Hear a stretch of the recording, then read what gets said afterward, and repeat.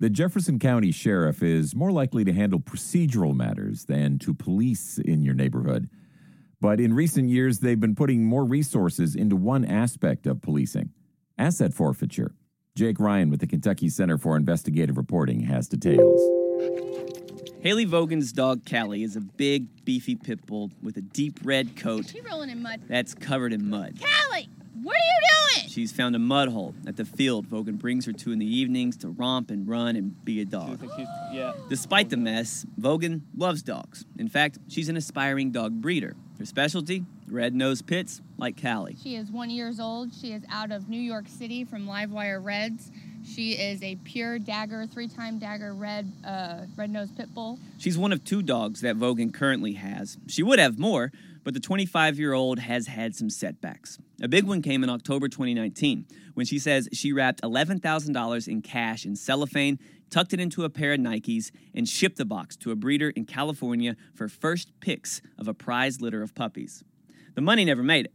A canine officer reportedly smelled drugs in the package. The Jefferson County Sheriff's Office seized it. There was no drugs in that package. They didn't have the evidence to take that money. They just did it.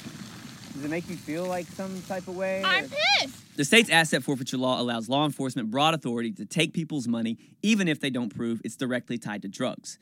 It's a controversial practice called civil asset forfeiture, and it's become big business for the Jefferson County Sheriff, an agency that's known more for serving court papers than typical police work.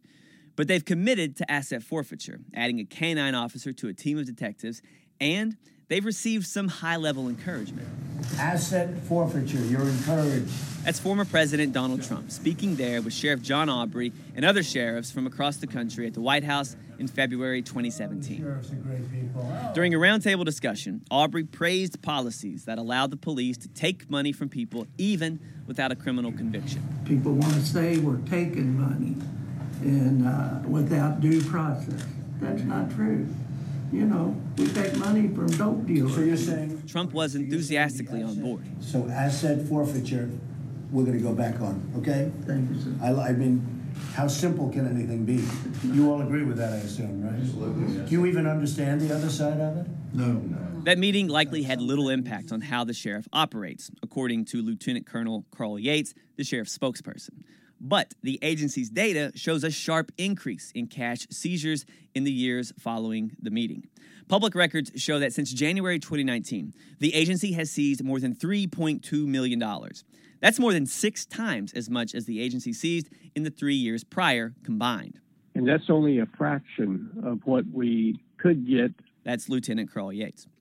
Much of the money seized comes from UPS packages. Yates says detectives will search packages at the shipping giant's Worldport hub in Louisville after getting intel and information about packages suspected of carrying drugs or cash. They're good at what they do, and they got a lot to do. Yates says they need the revenue generated by asset forfeiture because the sheriff's budget doesn't cover the cost of doing business.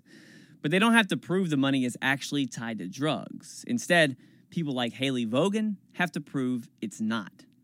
She tried to mount a fight in court. She hired an attorney. She filed an affidavit to explain that the cash was legally earned. The 25-year-old is a dancer at a strip club in South Louisville. I feel like when I try to do something to legitimize myself, I still get criminalized and I can't prove. And that's why, I'm trying to get a business going. I don't want to work a 9 to 5. I don't have a check stub.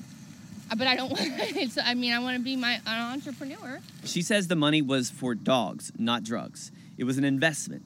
A litter of red-nosed puppies can bring up to $50,000, and it's her dream. But the cost to keep fighting was too much. She agreed to forfeit all but $1,000, and she split that with her attorney. You can't make it up. That was a lot of time and months of saving, and that's a lot of money. She begins to explain that in the end, she just couldn't keep fighting the system. Because they said if you went to court and tried to fight this, I would have had to pay the fees So yes. It was going to cost you more. Get out of that mud! But she's already got her attention back on her dog and building her business. For the Kentucky Center for Investigative Reporting, I'm Jake Ryan.